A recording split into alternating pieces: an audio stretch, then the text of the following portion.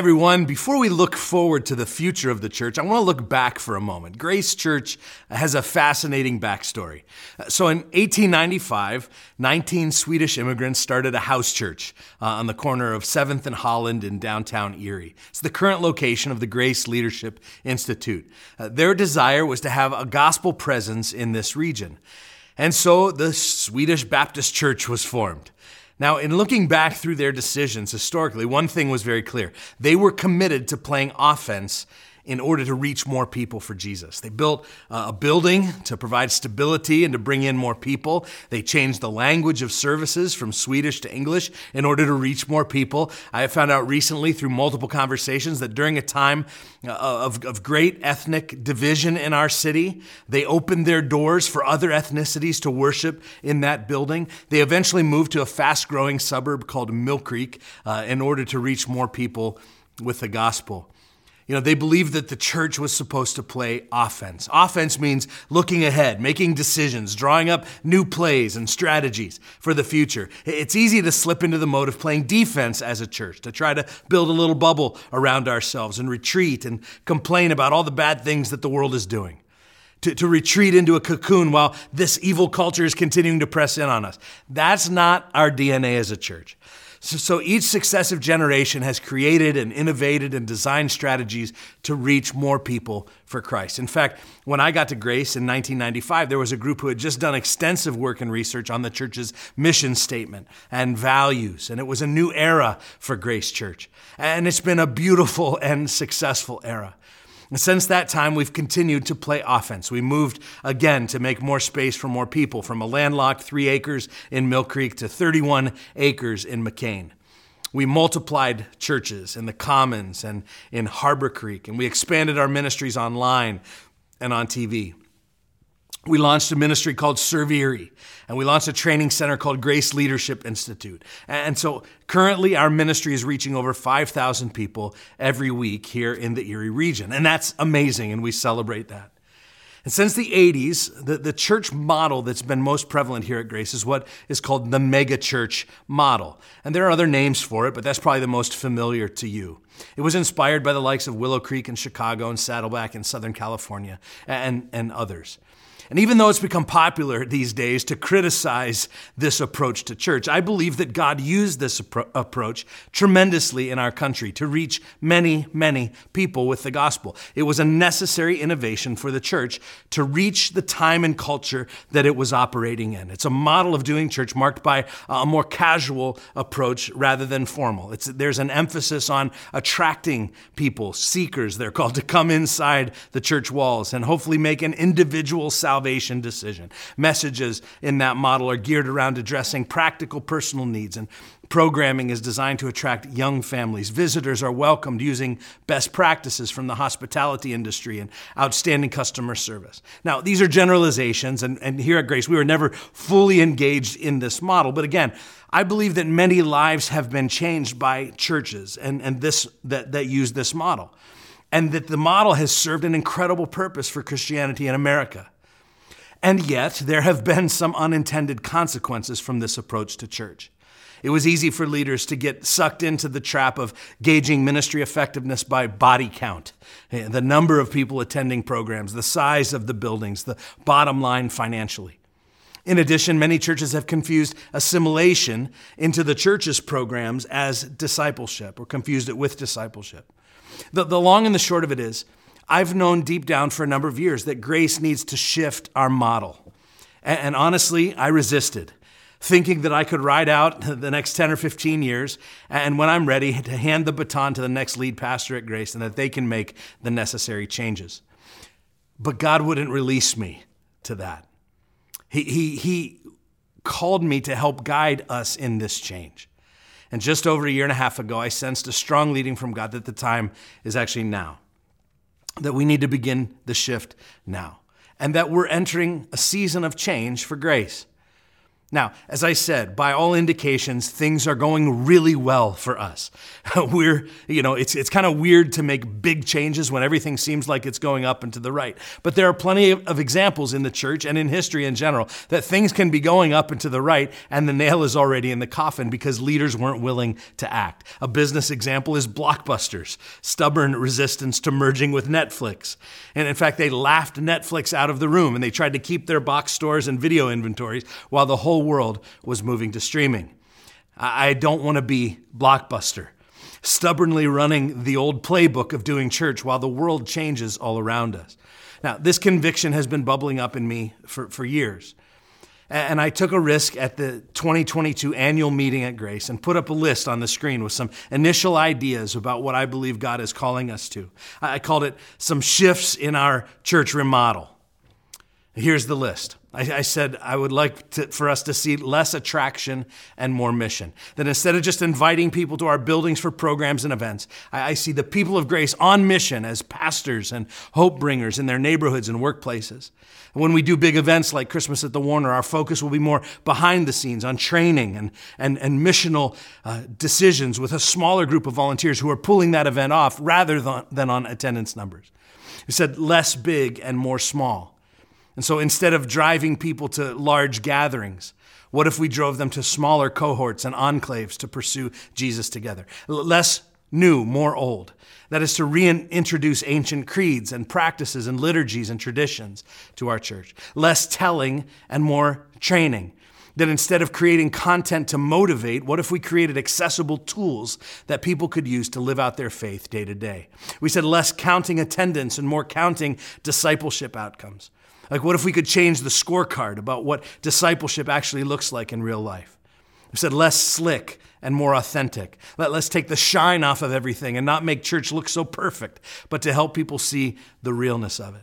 Less performance and more presence, that when we gather, let's recognize that God is here among us, that our gatherings are marked by transcendence with the Spirit of God, and that it wouldn't be just information about Him, but an experience of Him.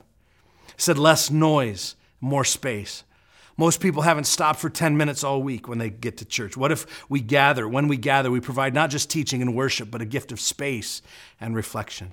And then less solo and more family. That the church is not just individuals, it's a family. And what would it look like to celebrate and practice the power of our communal presence in the world? You may have noticed that we've already begun to practice some of this. And that little list was inspired by a book that I had been reading at the time called Future Church. When I first read the list at that annual meeting, there was a spontaneous eruption of applause. I could sense the hunger in our church for these things. So our elders and our leadership team agreed that Grace would enter a season of renovation. We would rethink our model. We would redefine our finish line and our missional measures. We would reintegrate what's happening at our sites with the great work that is happening at Serve Erie and the Grace Leadership Institute. And the question you may be asking is why? Like if we're growing and our reach is continuing to expand, why not just keep doing what we're doing? What are the problems that we're trying to solve with this change? Now, I could talk a lot about this, but there are two problems that I want to highlight for you today. One is internal, one is external. I realize this is a long setup before we hit our scripture text for today, but I believe I owe you the backstory on this series. So what is the internal problem? Well, we've replaced discipleship with assimilation.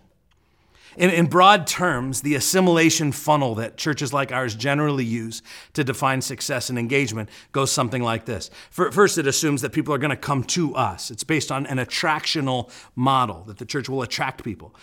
So guests will come in our doors, and then the goal is that they will assimilate into the life of the church through this funnel, that they would attend first, and they would connect, and that they would serve. Now, I hate the word assimilate, but that aside, these things are really important. In fact, I wrote a whole book about the amazing lengths that so many of you have gone to serve in major leadership roles in the church. I think maybe better than any other church in the country, we've expanded the imagination for lay leadership within the walls of the church. But one of the issues with this funnel is the idea of diminishing return. So in round numbers, if 100 people attend, maybe 50 people will connect, and maybe 25 will serve. Jesus' Great Commission says, "Go into all the world and make disciples, baptizing them and teaching them to obey all that I've commanded you." And yet this model holds up what Dave Rhodes calls the functional Great Commission, which says, go and make more worship attenders, baptizing them in the name of small groups and teaching them to serve a couple of times per month. The difficult question is this Jesus' vision for his church? Is this what he died for? Hopefully you're catching the rhetorical nuance of my question. One of the things that's motivated our team to change is a renewed commitment to a multiplication funnel. See, the model of Jesus didn't have a diminishing return. It had a multiplication impact. Even when he was speaking to large crowds, he was saying things like his kingdom would start small, like a mustard seed or a seed planted in the ground or a flicker of light upon a lampstand that would one day grow and expand for great impact. So Jesus' reverse funnel looked more like this: called, trained, and sent. And this is what allowed the Jesus movement to go from 12 to 72 to 120 to 3,000 and eventually to infiltrate the whole world with the gospel. See, instead of assuming people need to come to us, this model assumes that we're going to need to go to them. It's a missional reorientation. I want you to look at this progression of Jesus' ministry. In Luke 8:1, Jesus is doing the ministry himself. Luke 8:1 says that he, Jesus, went on through cities and villages proclaiming and bringing the good news of the kingdom of God. And the 12, notice what they were doing, they were with him. He was doing the ministry, but the 12 were with him. And they were watching, and they were learning, and they were growing. They were working out their calling. But just one chapter later, in Luke 9:1 and 2, Jesus commissions the 12. It says that he called the 12 together and he gave them power and authority over all demons and to cure diseases, and he sent them out to proclaim the kingdom of God and to heal. So that's 9:1. And then just one chapter later, in Luke 10:1, the movement continues to expand outward. Jesus commissions the 72 then. It says, and after this, the Lord appointed 72 others and sent them on ahead of him, 2 by 2, into every town and place where he himself was about to go. And then by Acts 1 and 2, the 72 had become 120 disciples gathered in the upper room, preparing for the next step. The Holy Spirit fell. And it says there were 3,120 people. And they were then told in Acts 2 to go into Jerusalem and to Samaria and to Judea and to the ends of the earth. And the future of the church is now forged by this multiplication strategy: called, trained, sent. Now, as we've been working through this isn't a matter of replacing one funnel with another funnel. We're working on what's been called funnel fusion. That we still need a process for bringing people into the church and helping them find connection and community and meaningful ministry. But we also need to overlay that with a greater discipleship focus that will empower and equip people to live out their calling and their mission in their everyday lives. It means reimagining the importance of ministry that happens outside the walls of the church just as much as what happens inside the walls. It involves doing a better job training and equipping you to be a disciple of Jesus in your own family, in your own neighborhood, in your own workplace, in the gym that you work out in. I heard someone say recently that the modern Christian is over-inspired and under-trained. And one of the examples that we've been considering is the Christian business leader who really views his employees and maybe even his whole company as his ministry. And he cares for the people that he works with. He cares for their families, and he tries to disciple his employees in godly business principles. And all the while, he feels guilty that he's not in one of Grace's life groups. Well, for heaven's sakes, he's essentially leading his own group of life group ministries, like in his workplace. But we just haven't counted that as ministry. We need to change the scorecard. And so how could we empower and equip that business leader and others with tools that would help him and you to live out your faith as a disciple of Jesus right where you're at, day in and day out? So the internal problem is that we've been so focused on assimilation that we've lost sight of multiplication. And so we want to create a comprehensive disciple-making approach that is accessible and compelling where you live, work, and play. That's the internal problem. Well, what's the external problem? Well, the external problem is that Christianity is in crisis in America, and that may be understated. See, at the same time that Christianity is in crisis, the world is continuing to go to hell. We see lostness everywhere. People are so lost. People are so desperate. People are so desiring of something solid to hold on to, but less and less are they turning to the church. In a massive Pew Research study from 5 years ago, it was determined that Christianity is in rapid decline. Now, this may be necessary purging of the less than committed Christians, but the numbers are still troubling. In addition, church attendance, even among self-identified Christians, is in rapid decline. Concurrent to these declines, there is tremendous growth among three groups called the nones, the dones, and the ums. The nones are those people who don't self-identify with any religious affiliation. So these are the people, who when they're asked what religious denomination they affiliate with, they check the box, none. Then there are the dones. These are those who exited Christianity and who are done with the church. Now, let me just give you some numbers about this. In the last 25 years, 15% of all adult Americans have what's being called de-churched. That's 40 million people have de-churched. Of those 40 million people who left the church, they're not just people leaving mainline churches or Catholic churches. 15 million of those 40 have left growing evangelical churches just like ours. This phenomenon has garnered a descriptor for the last 25 years. It's called the Great De-churching. I'll put the numbers in perspective to you. More people have left the church in America in the last 25 years than all the new people who became Christians from the First Great Awakening, the Second Great Awakening, and the Billy Graham Crusades combined. So that's the nones, that's the dones, and then there are the ums. The ums are those who are still fond of the local church. In fact, they still may be active members of the local church, but their weekly habits no longer include active participation in the church. So these folks take Jesus seriously, and they may even want to belong to a local congregation. They're not bitter, they're not cynical. In fact, they're quite uncomfortable with not being committed to a church. But they're hesitant to re-engage with the church for a variety of reasons. Now, these studies were before COVID, and COVID has only exacerbated these trends. COVID was like an X-ray that revealed what was previously hidden from plain sight. So during this time of de-churching, instead, people are being discipled by cable news, they're being discipled by social media, they're being discipled by organized causes, they're being discipled by tribes and echo chambers, but they're no longer being discipled by the church. From the 80s until now, churches like ours have gone from being seen as the good guys in our society to being seen as the bad guys. We're not even neutral anymore. Instead, the stereotype is that we are closed-minded, corporate, flashy and rich, overly political, performance-y, only interested in drawing attention to ourselves. And so we need to rethink how we do church, not because we have a PR problem, but because we have a discipleship problem. The world has never needed the power of Jesus more than it does right now. Can you agree? And the world has never needed a strong church more than it does right now. The church is God's plan A for this lost world, and there's no plan B. And so how do we respond to these trends? Because if the P&L numbers at your company were declining like this, your company would do something about it. If your personal financial investments were seeing these kinds of negative trends, you would do something about it. Now, thankfully, Christ's church has a history of self-correction. When the church started to slip in its effectiveness, it reformed. So historically, when the church got too clergy-focused, it reformed, or building-focused, or politics-focused. It changed and reformed.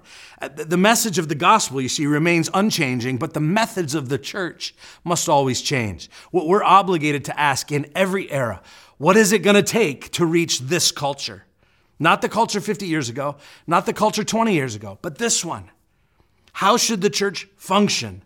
What kinds of disciples do we need to create in order to see more people in our day come to a saving faith in Jesus? You see, the church is a missionary outpost, and it's going to take a missionary mindset for us to move into this next season.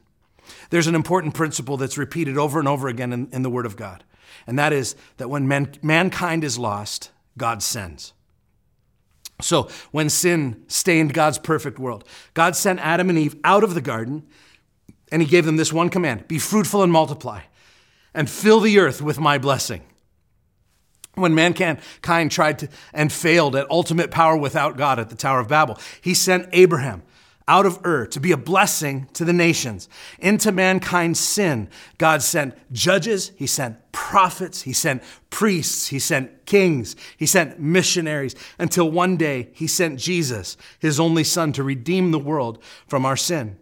When mankind is lost, God sends. And here's the thing. when we get to the Gospels in the New Testament, we begin to see what I like to call the cascading sending of God. First, you see God sends Jesus. John 3:17 says, God did not send his son into the world to condemn the world, but in order that the world might be saved through him.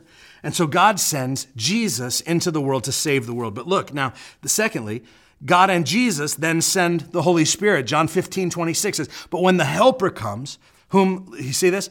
I will send to you from the Father, so that's Jesus and the Father, sending the Spirit of truth who proceeds from the Father. He will bear witness about me. Now notice, Father and Son are sending the Spirit. But now look at John 20:21 and 22. We see, third, God, Jesus, and the Spirit send us. All three are involved. So it says, as the Father has sent me, this is Jesus talking, even so I am sending you. And when he said this, he breathed on them and said to them, receive the Holy Spirit. Father, Son, now, and Spirit, sending disciples. And at the end of Matthew 28:18-20, we also see God, Jesus, and the Spirit sending the church. It says, and Jesus came and said to them, all authority in heaven and on earth has been given to me. Go therefore and make disciples of all nations, baptizing them in the name of the Father and the Son and the Holy Spirit, teaching them to observe all that I have commanded you. This is the Great Commission, the true Great Commission.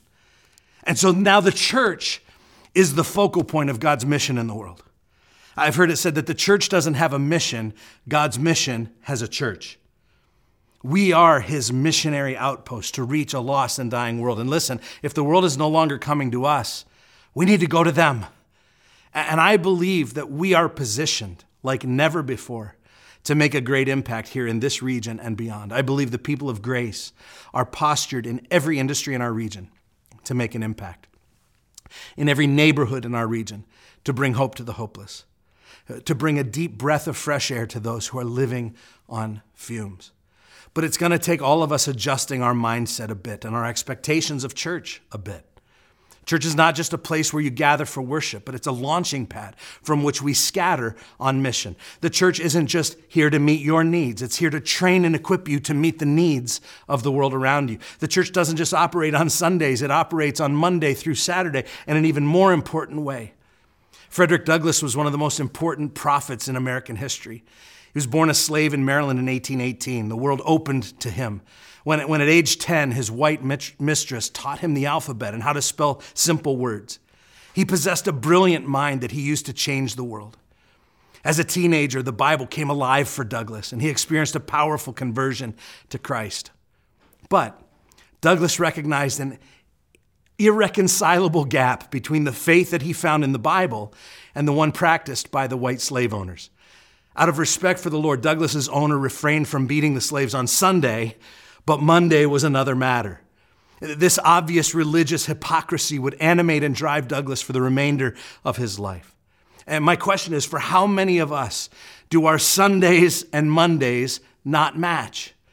You see, church is not a destination that you attend one day a week. It's a movement that you're part of all 7 days of your week. When the church started, there was no liturgy. There were no traditions. They had no bands. There was no banners. There were no buildings. There wasn't even a completed Bible yet. There was no staff. There were no programs. It was a movement of people who were devoted not to a weekly event, but to a life on mission. Their goal was to lift up the name of Jesus, to live out God's story in their lives every single day and everywhere they went. And as each person at Grace leans into a commitment to make your Sundays and your Mondays match, to be an apprentice of Jesus, a disciple of Jesus, to understand your calling and then be trained up and sent out as lights in the darkness, we're going to begin to see our little slice of the world start to be transformed one life at a time, one cubicle at a time, one front porch at a time, one cup of coffee at a time, one round of golf at a time, because everywhere you are, you've been sent there by God. But for all of us, it's going to involve a missional reorientation. Let me explain it this way. Often we see our faith like this. It's us in the middle, and God is on one side, and the world is on the other side. See, this position forces us to assume one of three postures. Either the first is the posture of rebellion. This is where we run to the world, But by doing so, we also turn our back on God because the world is over here and God is over there. Second is a kind of wishy-washy faith. I turn to God on Sunday, but back to the world on Monday. I turn to God on Wednesday and back to the world on Thursday. God during a crisis, world during the good times. But the third posture this forces into sounds good on the surface, but it may be the most deceptive. And that is the posture of being insulated. It's the idea that when I turn toward God, that means I have to turn my back on the world. I must separate, I must disassociate, I must detach and cloister myself away. The problem with this approach is that eventually you're going to need to go back to school. And eventually you're going to need to go back to work and back to your dysfunctional family. And so what's the answer? Well, Jesus models for us a radical missional reorientation. Instead of us in the middle, choosing always between God and the world, picture instead God in the middle. And as we move toward God, we begin to move together with God into the world as the sent ones. It is our very faith that motivates us to get our hands dirty with the lost and broken. This is why Jesus had such problems with the religious leaders. Their paradigm was the first one, that you had to choose between God and the world, that you had to constantly choose between clean and unclean, and to choose one was to abandon the other. That's not what we see with Jesus. We see Jesus moving with God to eat with the tax collectors and sinners, moving with God to touch and heal the lepers, moving with God to embrace the woman caught in adultery and cancel her execution. Why? Because Jesus was showing us a radical missional reorientation. I want to take you to the words of Jesus one more time, to a passage that's often misunderstood, but I think sheds some light on this issue. Jesus is casting his vision for his followers during his final formal prayer before the cross. It's over in John 17. He's praying for us, and it's a beautiful and humbling prayer. But there's a section here where a faulty slogan has originated. You've probably heard this Christian slogan that says this. It says, Christians should be in the world, but not of the world. Have you heard this before? That slogan is actually a misinterpretation of Jesus' words here. And there are two things wrong with the slogan. But before I get to that, let me read you the passage. It's in John 17, 14, and 19. It says, I have given them your word, and the world has hated them because they are not of the world. This is Jesus talking about his followers. Just as I am not of the world. I did not ask that you take them out of the world, but that you keep them from the evil one. They are not of the world, just as I am not of the world. Sanctify them in the truth. Your word is the truth. And as you sent me into the world, listen, so I have sent them into the world. And for their sake, I consecrate myself, that they also may be sanctified in truth. It's a beautiful text. But again, two things wrong with the slogan that says in the world, but not of the world. The first is, it's the wrong word. He doesn't use the word in the world. He says into the world. That's a very different thing. Being in the world and being sent into the world have completely different connotations. But the slogan is also in the wrong order. In the world, but not of the world feels like the main goal is the not of part. Just hopefully in the end, they won't be part of the world. Notice that for Jesus, being not of the world isn't the ending point, it's the starting place. He begins with them being not of the world.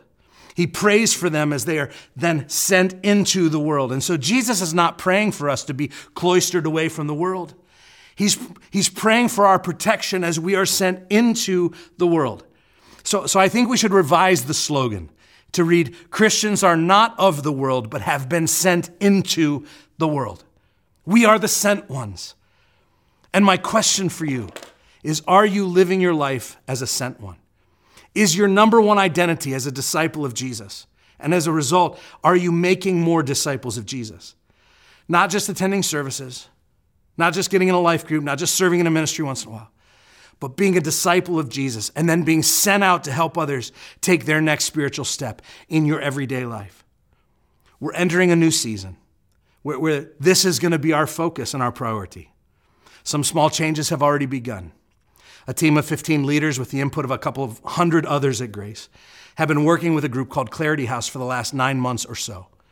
And in that time, the main goal was really to clarify a new scorecard. Beyond just measuring attendance and how much money comes in, how do we really focus on discipleship and multiplication at Grace during this next season? Here's what's not changing, okay? Our statement of faith is not changing. Our constitution as a church is not changing. There are no biblical or theological shifts we are making at all. We are standing steadfastly in historic Christian orthodoxy. The changes I'm talking about are tactical and methodological. These include a new mission statement and a restatement of our values that we're going to share with you soon. We've created a new strategy pathway that moves the finish line for individuals at Grace from inside our walls to outside our walls. It also integrates Serveri and GLI into the core of our discipleship process. We've also been working on an 11-year vision that I think is going to blow your mind, but it's going to be a minute until that's ready to announce. Over the next few weeks, though, we're ready to present to you our new discipleship measures. We're calling it our Dream Disciple at Grace. There are 4 roles that we think every follower of Jesus at Grace needs to play in order to be the kind of disciple that will make an impact in our region for generations to come. We wanted this language to be accessible, but there's a deep well of meaning, of training materials that are going to go with each of these roles. And so over the next 4 weeks, I want to begin talking about these roles and unpacking them for us as a church. But let today just be an overview. The first role is a compassionate storyteller. It just says, I know God's story, I know my place in it, and I'm motivated to tell the people in my life. The second is savvy follower. It says, I discern God's voice and I follow his lead at the right time in the right way. Third is intentional friend. I partner with God to build healthy relationships and restore broken ones. And then fourth is embedded influencer. I understand how God has purposefully gifted me and positioned me to multiply his work in the world. I said at the beginning, those 19 Swedish immigrants didn't settle. They didn't rest. They didn't coast. They played offense so that they could reach more people with the gospel in this region. That's in our DNA. And this is our turn at the plate. For this generation, for this broken world, this is our moment. I can't wait to share more with you in the coming weeks. I love you guys.